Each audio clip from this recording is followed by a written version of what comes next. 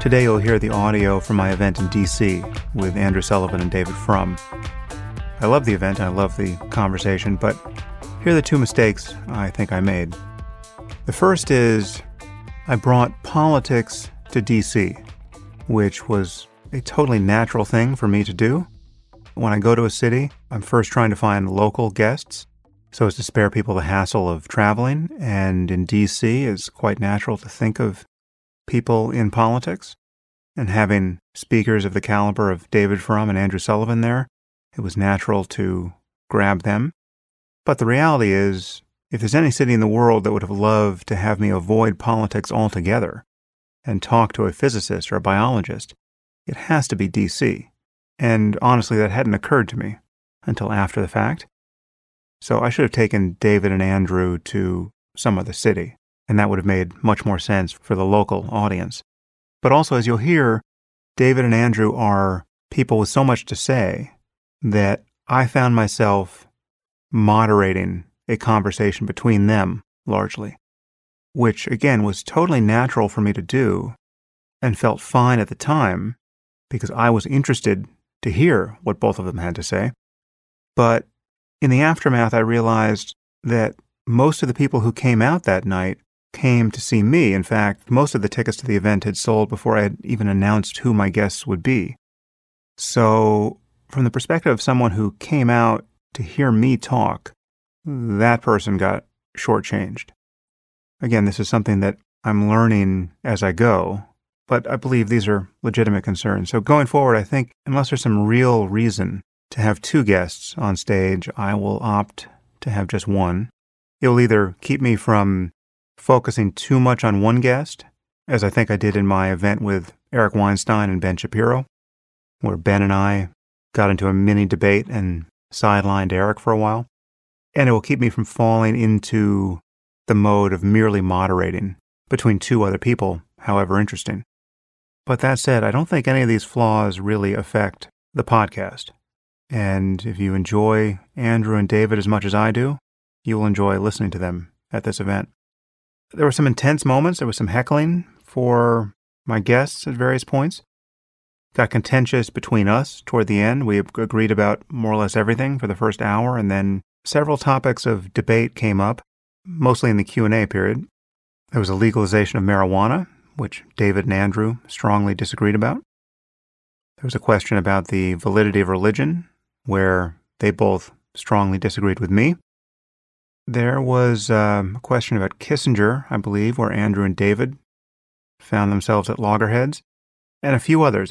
It was a little inconvenient that we couldn't deal with each one of those topics at length, but anyway, there was enough there for you to see where we all stand, and we all certainly had fun. One point of subtext that didn't actually get explained on stage, Andrew had just released an article in New York Magazine that day for which he was getting totally hammered on social media about the Me Too movement. So he was a little shell-shocked there, and I think there was one reference to it that got a laugh from the crowd because everyone knew what was going on there, but it actually never got discussed. So, in case you don't know who they are, David Frum is a senior editor at The Atlantic, and he's the author of the new book, Trumpocracy, The Corruption of the American Republic. That's his 9th book. I have read it, and I recommend it. And David's been on the podcast, I think, twice before. He's been in conservative media for quite some time. He was a fellow at the American Enterprise Institute. He's been a lifelong Republican, and he was a speechwriter for President George W. Bush from 2001 to 2002. He holds a BA and MA in history from Yale and a law degree from Harvard. And the man certainly knows a lot about politics. And my second guest was Andrew Sullivan, who's also been on the podcast before, and we've debated various things in print over the years. Andrew is a writer-at-large for New York Magazine. He holds a BA from Oxford University in modern history and modern languages and a PhD in government from Harvard. He was the editor of The New Republic from 1991 to 96, and the creator of The Daily Dish, which was one of the first political blogs, which he ran from 2000 to 2015. He's a winner of 3 National Magazine Awards, And he was also the weekly American columnist for the Sunday Times of London from 1996 to 2014. And if you don't know it, Andrew's commentary was very influential in helping our nation come to its senses around marriage equality. In fact, he wrote the first cover story and first book in favor of marriage equality in 1989 and 1995. He wrote a memoir about the AIDS epidemic titled Love Undetectable in 1998. And after that, he wrote the book The Conservative Soul in 2006. And so, I now bring you David Frum and Andrew Sullivan, live from the Warner Theater in Washington, D.C.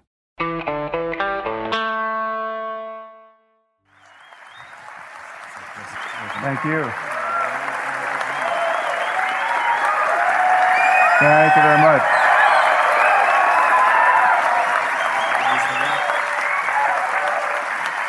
Thank you. Well, I have two guests tonight who they have great bios. I have their bios here, but I realize they actually need no introduction in this town. So please welcome Andrew Sullivan and David Frum.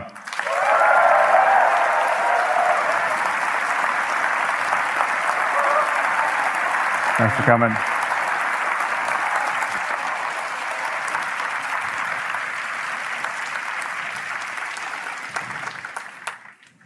So I just heard from my wife that my youngest daughter, who just turned 4, was asked yesterday who her favorite monsters were. And she thought for a while, and she said Grover and Donald Trump. Now, this is after at 2.5 saying she was going to vote for Donald Trump. So she's made progress. Now, I promise we are not going to focus exclusively on politics, and if I don't keep that promise, there will be a long Q&A, and you can move on to other things if that interests you. But clearly, with the two of you, we need to talk about Trump and his consequences. I want to start by attempting to nullify any kind of charge of partisanship that would be leveled at us, however incongruously.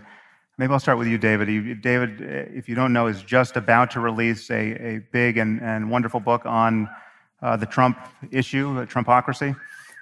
And that is for sale along with our books in the lobby afterwards. We'll have a book signing. So authors are made grateful very, very easily. We're the cheapest dates ever. So, David, just deflate this notion that any expression of concern of the sort that we will articulate here about politics, but Trump in particular, must be an expression of ideology or partisanship here. Well, first, I don't know why I should be so worried about that, because when you express a moral attitude or a political attitude, I don't think you have to, it's either true or false. It's either plausible or not. It either holds water or it doesn't. So the why question, that's just psychoanalysis, and we all have our motives. I come to this as someone who's a very conservative person, who's been a lifelong involved in the conservative movement, not just in this country, but in my native Canada. I've been very involved in Britain as well. And I've been a pretty consistent supporter, in fact, a perfectly consistent supporter of those parties. And I think a lot of my reaction to Donald Trump is at the deepest level, not a political one. He's cruel. He's cruel. He's cruel to animals. He's cruel to his children. He's cruel to people who depend on him. He's cruel to the men and women who come into his orbit. And I think that's the beginning of my reaction to him. I think it's maybe the opposite that needs to be explained. That it is not the revulsion against him, which is now shared by more than 60% of American society. That's not the phenomenon that needs to be explained, and where you raise the question of, is this partisan, is this ideological? It's those who support him. Some support him because, unfortunately, human beings are more excited by cruelty than maybe it's comfortable to admit. That's how the gladiatorial games in Rome sold out. You could fill the whole Colosseum with people watching cruelty. There's something that's exciting about it. But a lot of people, because of partisanship or ideology, are able to close their eyes to what they see. Maybe this is an entirely vain hope, but what would it take to have a conversation on this issue of the sort we're about to have that could change minds? I mean, we're talking about 35% of the population and an environment of hyper-partisanship unlike any we've seen before. What do you think about, Andrew, the prospect of actually changing minds on this issue? What would it take? I don't know what it would take. I've been staggered and dismayed by the number of people who are prepared to side with a figure so repellent in so many ways, except for one thing, which is tribalism. This is not, partisanship is a bit like supporting your football team. It isn't existential. It isn't integral to your entire being. But America is now essentially not one country. It's two tribes warring in a zero-sum game in which one party seeks to undo everything of the last administration, in which the notion that you might actually accept that there is a place for two parties in this system and that they should take turns, that in fact that's a strength of a bipartisan system. This has been completely wiped away by these deeper, more primordial loyalties. Is he with us or is he with them? And the bulk of the blame of this does go absolutely to the Republican Party's transformation, really in the 90s particularly, I think, and onwards, into believing that the other party has no right to govern at all, that it's illegitimate.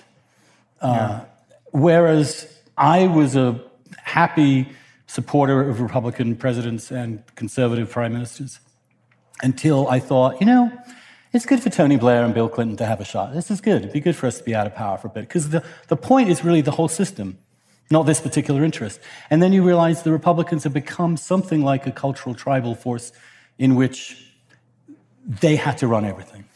And they still do. Yeah.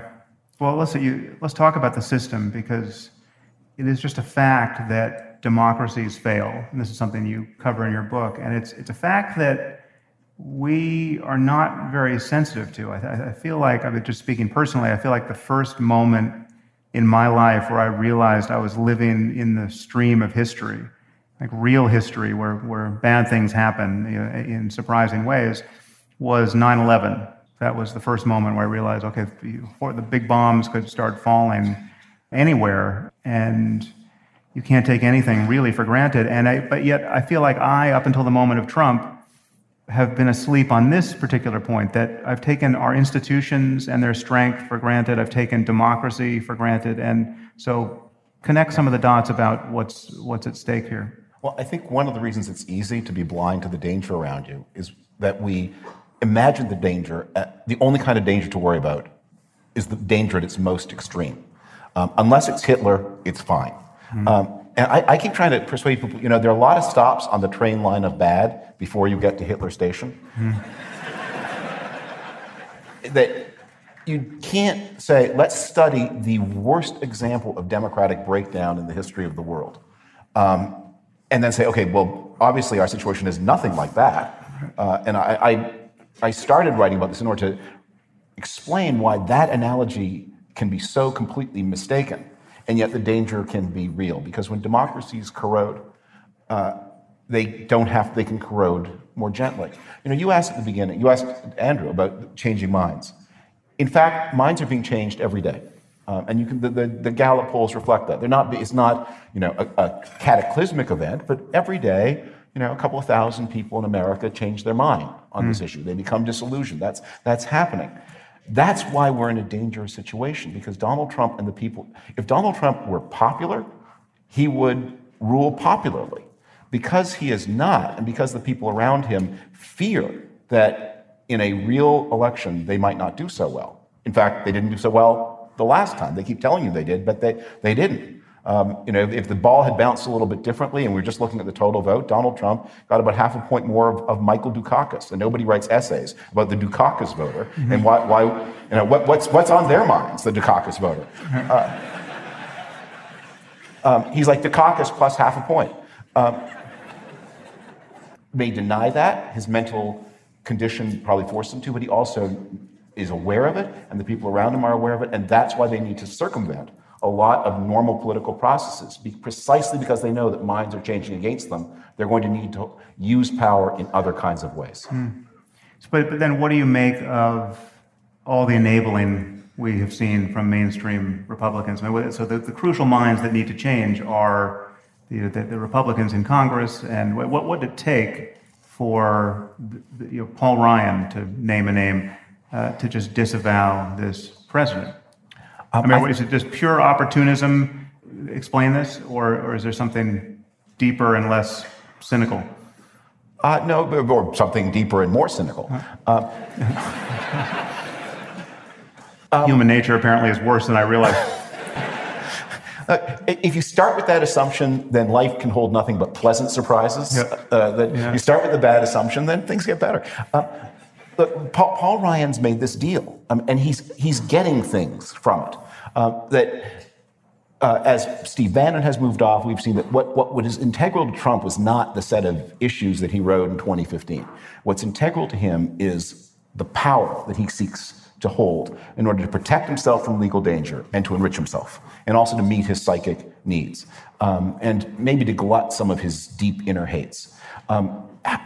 He's not so interested in the details of any of these bills he signs. So the people who do care, they can strike a bargain with him.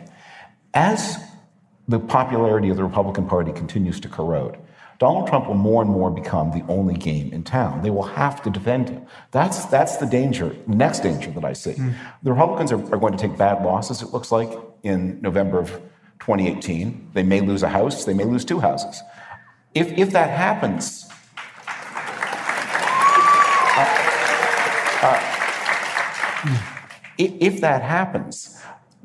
there may be individual intellectuals and donors who turn on Donald Trump and say it's your fault, but the logic of the situation will force his party to cling to him more desperately, because remember, you cannot, it took three branches of government, the House, the Senate, the President, to pass the tax cut. It takes only one of them to defend it.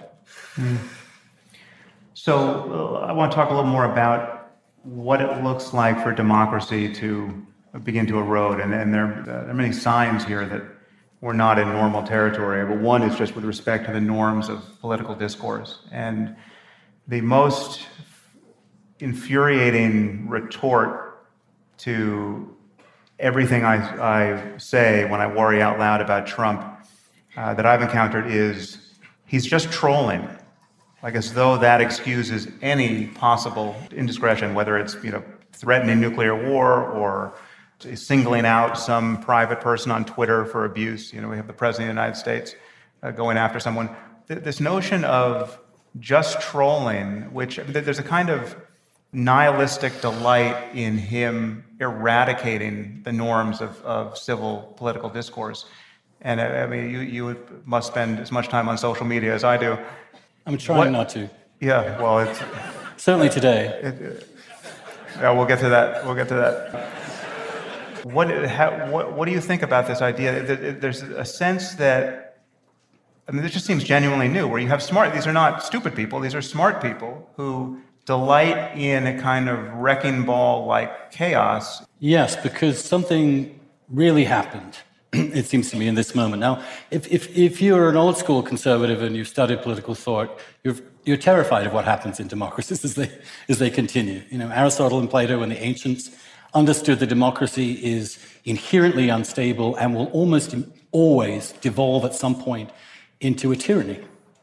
That those two things are deeply connected. What happens is that people have simply decided they're not interested in rational deliberation. Emotions are much more important than arguments. And they're much more interested in people rather than principles. And at some point, they made a decision that they would rather abandon self-government and give it up to the one man. This is something that they all predicted in the ancient world, that essentially when democracy is fully extended, when everyone is equal to everyone else, there are no intermediary things, there's just the masses and the celebrities, then there will some point at which the masses will elect a celebrity to govern for them and feel great calm in that. And when they've made that decision, it's a personal commitment to that person, which is at a level that cannot be argued out of. This is a cult, and he represents a rebuke to the elites that didn't think he could happen, that have failed dramatically on a whole variety of fronts over the last 20 or 30 years. And it's a sign that they really don't care if the system of government survives. That's an incredibly dangerous moment in democracy. That one of our major parties and a whole slew of intellectuals who should know better have decided to go along with this just shows they don't understand what they're dealing with and how powerful and dangerous this is. You know, to echo Andrew's point, the people belong to the generation of my parents who came of age after World War II. For 30 years, they saw life just get better and better and better for the ordinary person. Things become, that incomes rose, the housing got better, the opportunities got better, the schooling got better, that people whose parents had not finished high school were able to complete college, and they had tremendous confidence in the system that made all of this possible. I sort of sum it up by, if you watch an old movie, whenever a character steps forward who's wearing a white lab coat, you know he's got the answer, especially if he has a German accent. That he will tell you how the time machine works, how you got the tiny little submarine inside the bloodstream. He has the answers. And starting sometime in the middle 1970s, whenever you see a man in the white lab coat, you know, he's like a hubristic maniac. We will see him. His last scene will be vanishing down the gullet of a Tyrannosaurus Rex that he thought it was a good idea to bring back to life. And so we have a loss of confidence in a lot of institutions. But here is something to say, and I think maybe this is the very first thing I should have said here. I think one of the things that is sort of exciting and inspiring about when I say the moment, I don't mean the big moment, I mean literally the hour that we're living in, is the counteract to all of this is a revival of civic spirit. I mean, I never thought I would be sitting on a stage on a theater on a Friday night and have people listen to these musings when they could be doing.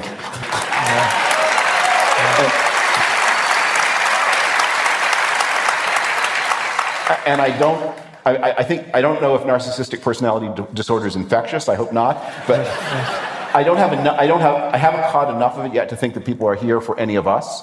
I mean, they're here because one of the reactions to this president, I quoted in the book as an email I got from somebody, just said that he had reacted to the election of Donald Trump by resolving to be a better citizen. And you see that, and you're doing it. And thank you. And that's what's going to make the difference. Yeah. Well, that's if only that would generally true. I'm more pessimistic than you. It didn't last long, that hopeful feeling.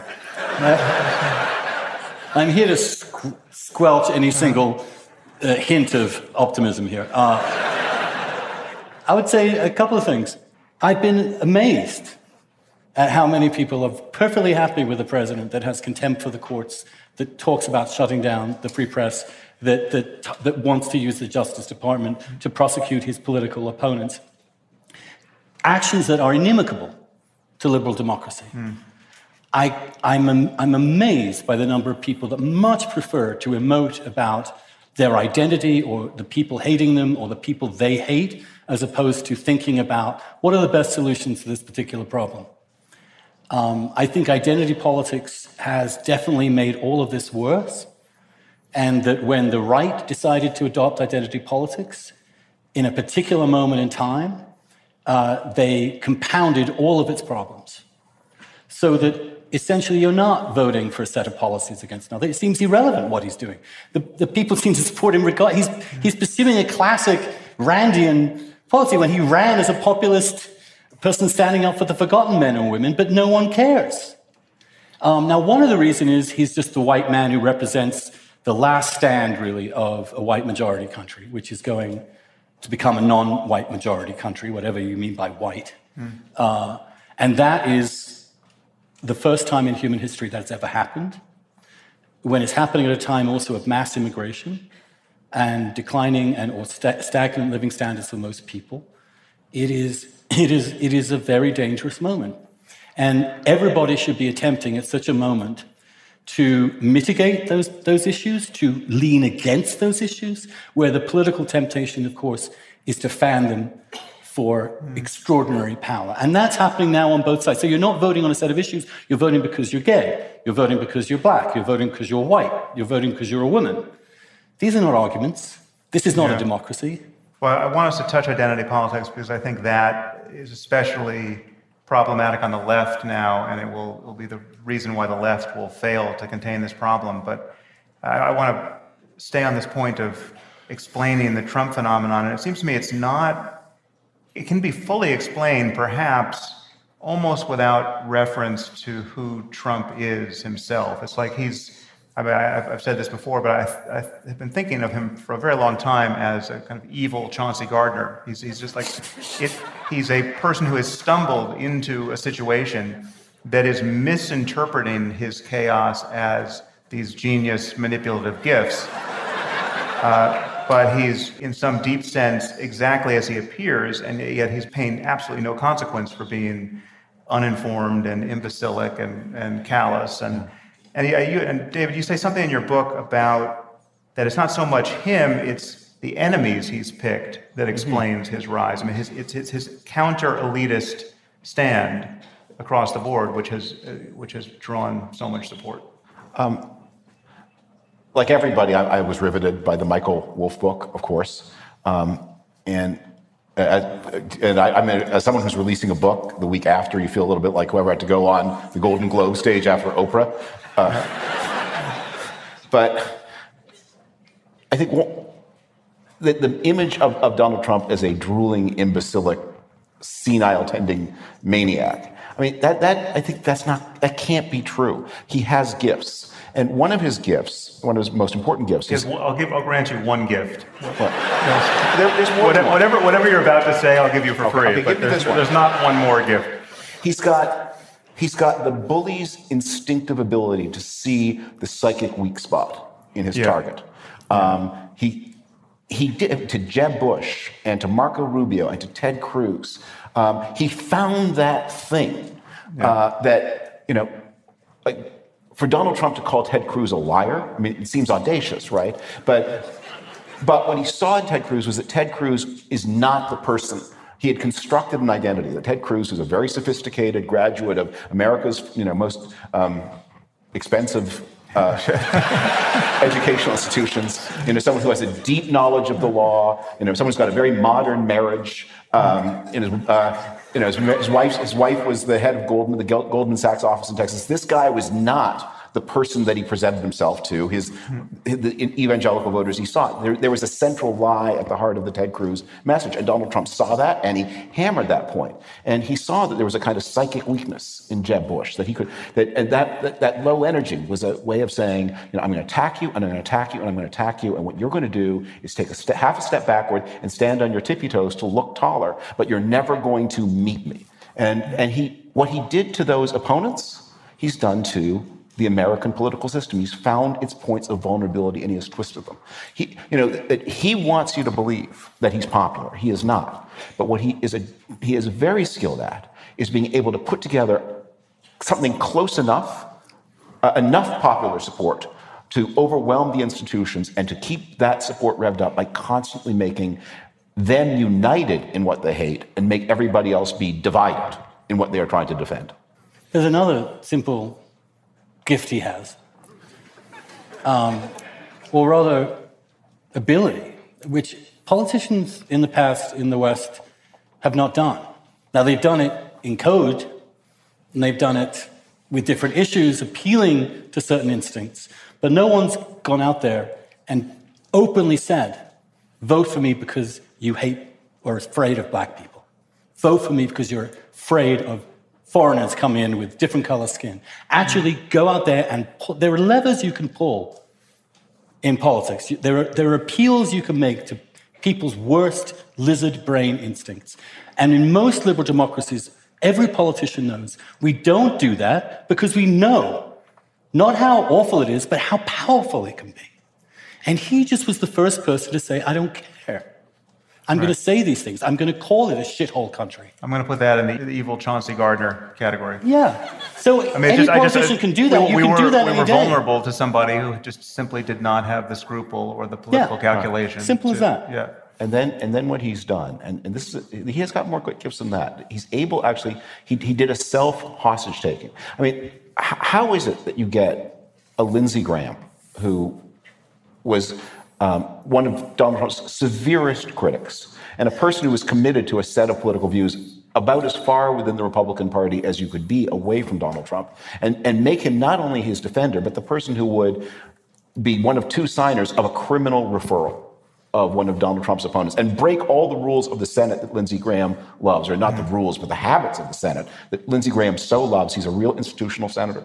That you would send this thing out without even informing, never mind consulting your Democratic counterparts. How did he get Lindsey Graham to do that? And the answer is, well, Donald Trump has sort of shackled the whole Republican Party to himself. If he goes down, they all go down. And indeed, they sort of know that he's going to be the last man to sink because he's got a 4-year term and they're all facing But again, isn't that a situational truth? That's just what happens when you have 35% of the country, and whatever percentage of the Republican Party that is, that simply will not disavow you no matter what you do. Well, it just seems like anyone could successfully exploit 35% that is unmovable and scandal-proof. In a two-party system with an electoral college, exploiting 35% is actually quite tricky. You exploit 35. I mean, Herbert Hoover got more than 35% of the vote in 1932. It didn't do him a lot of good. What Trump understood, and what previous Republicans have not faced up to, is that the Republican message has become, over the past generation, but especially since the Great Recession, more and more out of sync, not only with the country, but with the Republican Party's own voters. That was the thing that Donald Trump understood that the others did not, that your own voters don't. I mean, my joke about this, I kept saying through the cycle, was that the Republican base was signaling they wanted more healthcare security, less immigration, and no more Bushes. And what the party offered was less healthcare, more immigration, and one more Bush. And they couldn't have missed it more. And he saw that. But what Paul Ryan and the others believe is, if only we had better communications or explained it more, or if only put a little bit more of this special sauce on it, we could somehow build out. Instead, we're not going to change our core message, but we can. In fact, that was the thing that so many people said after 2012. We're not going to in any way change our core message, but we will season it. What Donald Trump intuited was, if you've got 35%, that's only a problem so long as you've got a political system that requires you to have a majority. But what if I can short-circuit that? What if I can sort of weaken the political restraints, and you can actually govern with less than half of the country, maybe a lot less than half? And what does this look like? I think Americans pay too much, when they think of democratic breakdown, they pay too much attention to the spectacular example of what happened between the wars in Europe. I sometimes try to direct people to what's happening now in Central Europe. But one of the ways there's an example right here at home, which is what happened in the half century after Reconstruction. I mean, here's a statistic that when you hear about this gerrymandering in North Carolina to keep in mind. So in 1872, after the Civil War, the state of South Carolina had about 700,000 people, of whom 100,000 cast a vote in the presidential election of 1872. 1924, half a century later, the state's population has grown from 700,000 to 1.7 million. The number of votes cast drops from 100,000 to 50,000. And South Carolina was still an American state. It had a governor, it had a state legislature. I think you'd have to be a pretty informed person of the state's history to say it wasn't really that much of a democracy in 1924. But it looked like one. It had elections. It had newspapers. It had courts that functioned more or less approximately fairly, at least for the white half of the population. That could be the future. One of the things that Donald Trump has forced, and he's forced on, I think, a lot of us on the right-hand side of the spectrum, is a deeper encounter with the American past. Things that we thought were past and buried, that were maybe just dormant, and that are coming to the fore again. But the problem is, it seems to me, and I'm not, obviously, there's no defense of Trump. There's not a single redeeming characteristic. But, I've tried very hard. I've kind of prayed about this, because as a Christian, you're not supposed to hate somebody quite like that, who's in your mind all day. What I resent most about this is the psychic terror that a mentally disturbed person can impose upon you every minute of the day. My definition of a free society is where you can spend a week without thinking about the person who's running the country. But he's also exploited a situation, whether he did it purposely or I don't know. But look, we've had 30 years for most people in this country getting nowhere economically. Vast majority. We've also experienced an unprecedented, well, not quite unprecedented, but only once before this volume, of immigration from one country primarily that has completely altered the demographics of this country in ways that people are, especially older generations, are simply bewildered by. The last time that happened, we had the 1924 Immigration Act, which basically shut all immigration down. If you're a Democratic Party and your only response to this question, which, by the way, also must affect the wages in terms of competition, and your only response to the situation is all of you people are racists, and we're not going to even discuss the issue, then I think that's why people land back with him. And I think the Democrats' inability to listen to those white working class voters in the middle of the country has been an incredible it's big an enabler to his capacity as president as Hillary Clinton was an enabler to his candidacy. Yeah, well, just to take that single issue, the idea that immigration is all upside with no casualties, that's clearly a lie. And the fact that millions of people were suffering the actual truth of that equation, and that's unaddressed on the left, and to not just unaddressed, but you're a racist. Is itself you're a racist if you worry about it. Yes, this is how the far left has now occupied the entire territory on questions of identity, and is actively alienating the very people we need to talk to. So, and they don't think they somehow think they can't. The people out there don't see what's going on. They think they don't hear what they're being called. They can't hear the lazy bigotry of elites about white working class. They don't hear someone on television use the word white male as a bald insult in itself. Right. And that reverse racism has definitely pushed people up against the wall. I think if there were a credible center-left party which adopted serious policies to address economic inequality and curtail immigration, I think they could win very easily. So how do you? I want to hear how you both view perhaps the rosiest future here of the left and the right. I mean, what do conservatives and liberals do well now to put us back on our proper footing? One of the beginning of answering this question is to recognize what a frozen political world we've lived in for the past quarter century. I mean, imagine somebody standing in the year 1990 and looking forward 25 years and backward 25 years. Rip Van Winkle falls asleep in 1990, wakes up in 2015 and says, who's running for president? Bush and Clinton. Oh, what are they talking about? Oh, healthcare in Iraq. Okay, you go back 25 years from 1990, you're in 1965.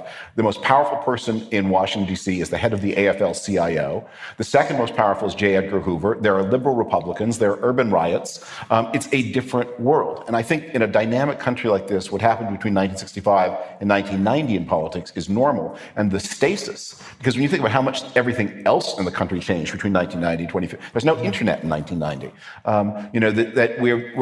In 1990, life expectancies are still rising for Americans, and that they stop rising after. It's a different world, but the politics were frozen. Whatever else he's done, I think Donald Trump has unfrozen those politics. And so when you ask at the beginning this question about partisanship, I think for those of us who are of a certain age, it's going to be hard to understand, those maps are about to start moving really fast. And the question of who is on the right and who is on the left is going to be, and what those things are, is going to mean, I think, more different in 2025 from 2015 than it meant in 2015 from 1990. I think Andrew points to some, new things are going to become issues. Immigration will remain a huge issue. What is happening? When we think how much we talk about wages and how little we talk about life expectancies, but Americans are living less long. And that White Americans are living less long. But other Americans, just generally, the life expectancies are are improving for non-white Americans way less quickly than they are for people in the rest of the world. And that is, in peacetime, there are only two other places where that has ever happened, or there's only one other place, and that is in the post-Soviet republics after the breakup of the Soviet Union. During the Depression, American life expectancies continued to improve. How does that not, I mean, it's an amazing degree of how the political world is so insulated from everybody else that people dying earlier.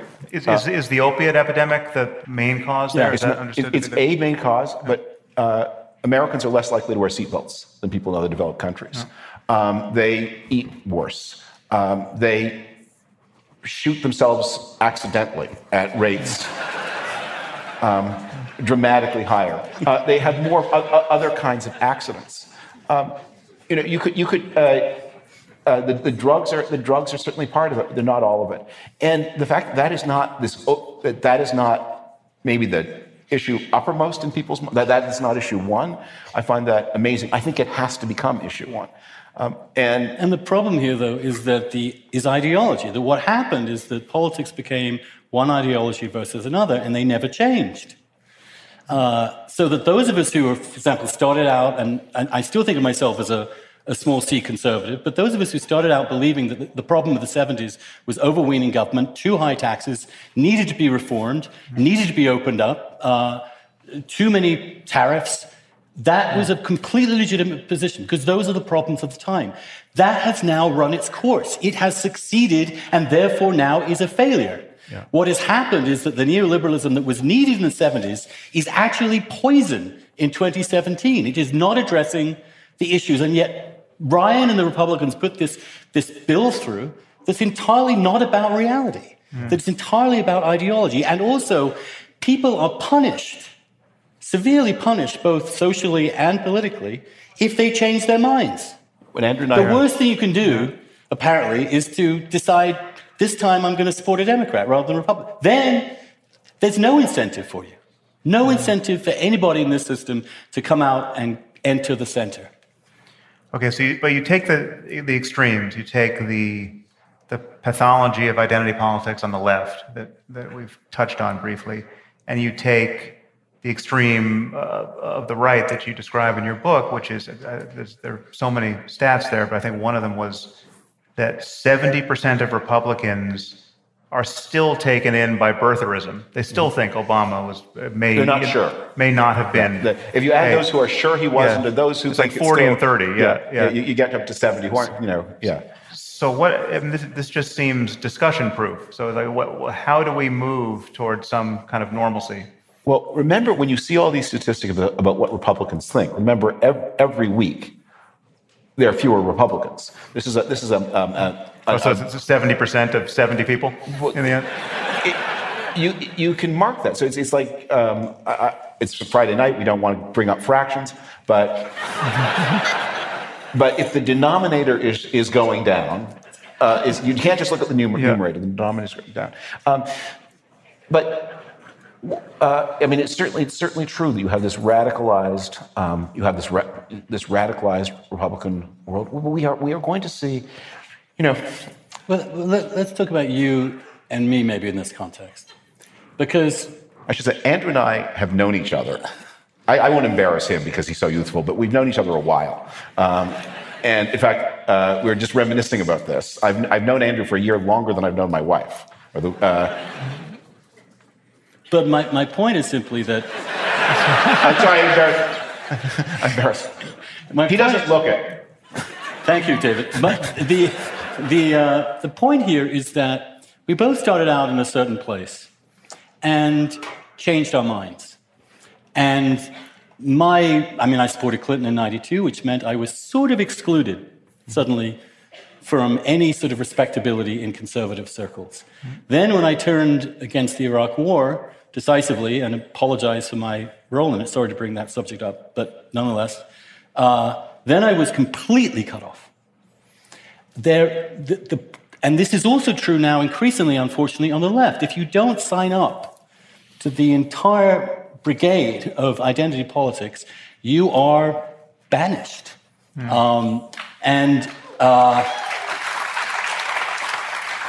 And so the ability for us to actually, the very processes of thinking, of changing your mind, of weighing different things, of seeing something the other side might have thought of, and openly doing that has been stigmatized. And you are praised constantly, and all the rewards in both our intellectual and media, I'm talking about the intellectual life and media, you are praised and rewarded, whether you're in a university or in a right-wing think tank, for your loyalty to the party line. David actually was sacked from AEI because he actually thought that Obamacare was a perfectly decent, if flawed, possibility, and it was not the hill for Republicans to die on. And he was fired. People are, this has become a group mentality within Washington itself, in which no independence of thought, no independence of party is ruled in any way legitimate. Yeah, well, one thing that has always struck me as incredibly strange is that if you know someone's position on one topic, let's say climate change, or the link between human behavior and climate change, you know their position with a high order of confidence on a dozen unrelated topics, whether it's gun control, or what's the relationship between climate change and gun control? And yet, you could win money all day long if you could just find a casino that would take these bets. So, yeah, and the climate change thing is, look, it's just, I've always been a skeptic about any sort of left-wing cause. Let's put it that way. This is not a left-wing cause. This is science clearly, and there are obvious things we can do. And some of them we are doing. There's not an instant solution to this, but some of them we are doing. I do not understand. It's psychotic that this is regarded as, and there's no other civilized country in the world where a political party actually denies the existence of climate change. But no political party in the world, no right-wing political party in the world, except for this pathological, ideological, alienated and angry fringe. We're going to agree that there's a lot of things about the politics that are obsolete, but that linking up pattern, that's the party system. That's what parties do. That you have to organize different people who have different points of view to cooperate on politics, and this happens in any political system, that people have a set of concerns, and so people from Los Angeles are able to collaborate with people from Boston on different kinds of issues because that's what party mechanisms do. I don't think, and I think there are always going to be people who are more liberal and who are more conservative. That's linked to the structure of the human brain. There are people, and people are going to have different interests. There are going to be people who work for the government sector. There are people who work for the private sector. They're going to have different interests. The special problem we have right now is we're all supposed to be committed first and foremost to the rules of the game, rules that protect your view when my guys are in power, and that protect my rights when someone else's people are in power. And that's what's in danger right now.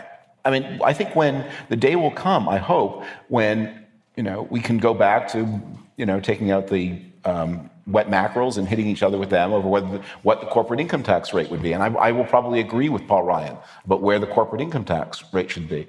But I don't agree with him so much that I'm willing to corrode the American constitutional system in order to get my way. I mean, 21% is... Which, to my mind, is actually the definition of the conservative. 21% is better. You want to conserve and keep this valuable and rare experiment in liberal democracy in the history of the world alive and healthy. And that means adhering not just to its formalities, but to its norms. Yes. And one of those key norms is understanding that the other party or the other point of view does have a chance and should have a role in government and this is the genius of our system. And Andrew spoke a little while ago about things that, can you say something positive about Donald Trump? And I think one of the things you can say is... If you'd like to continue listening to this podcast, you'll need to subscribe at samharris.org. You'll get access to all full-length episodes of the Making Sense podcast and to other subscriber-only content, including bonus episodes and AMAs and the conversations I've been having on the Waking Up app. The Making Sense podcast is ad-free and relies entirely on listener support. and you can subscribe now at samharris.org.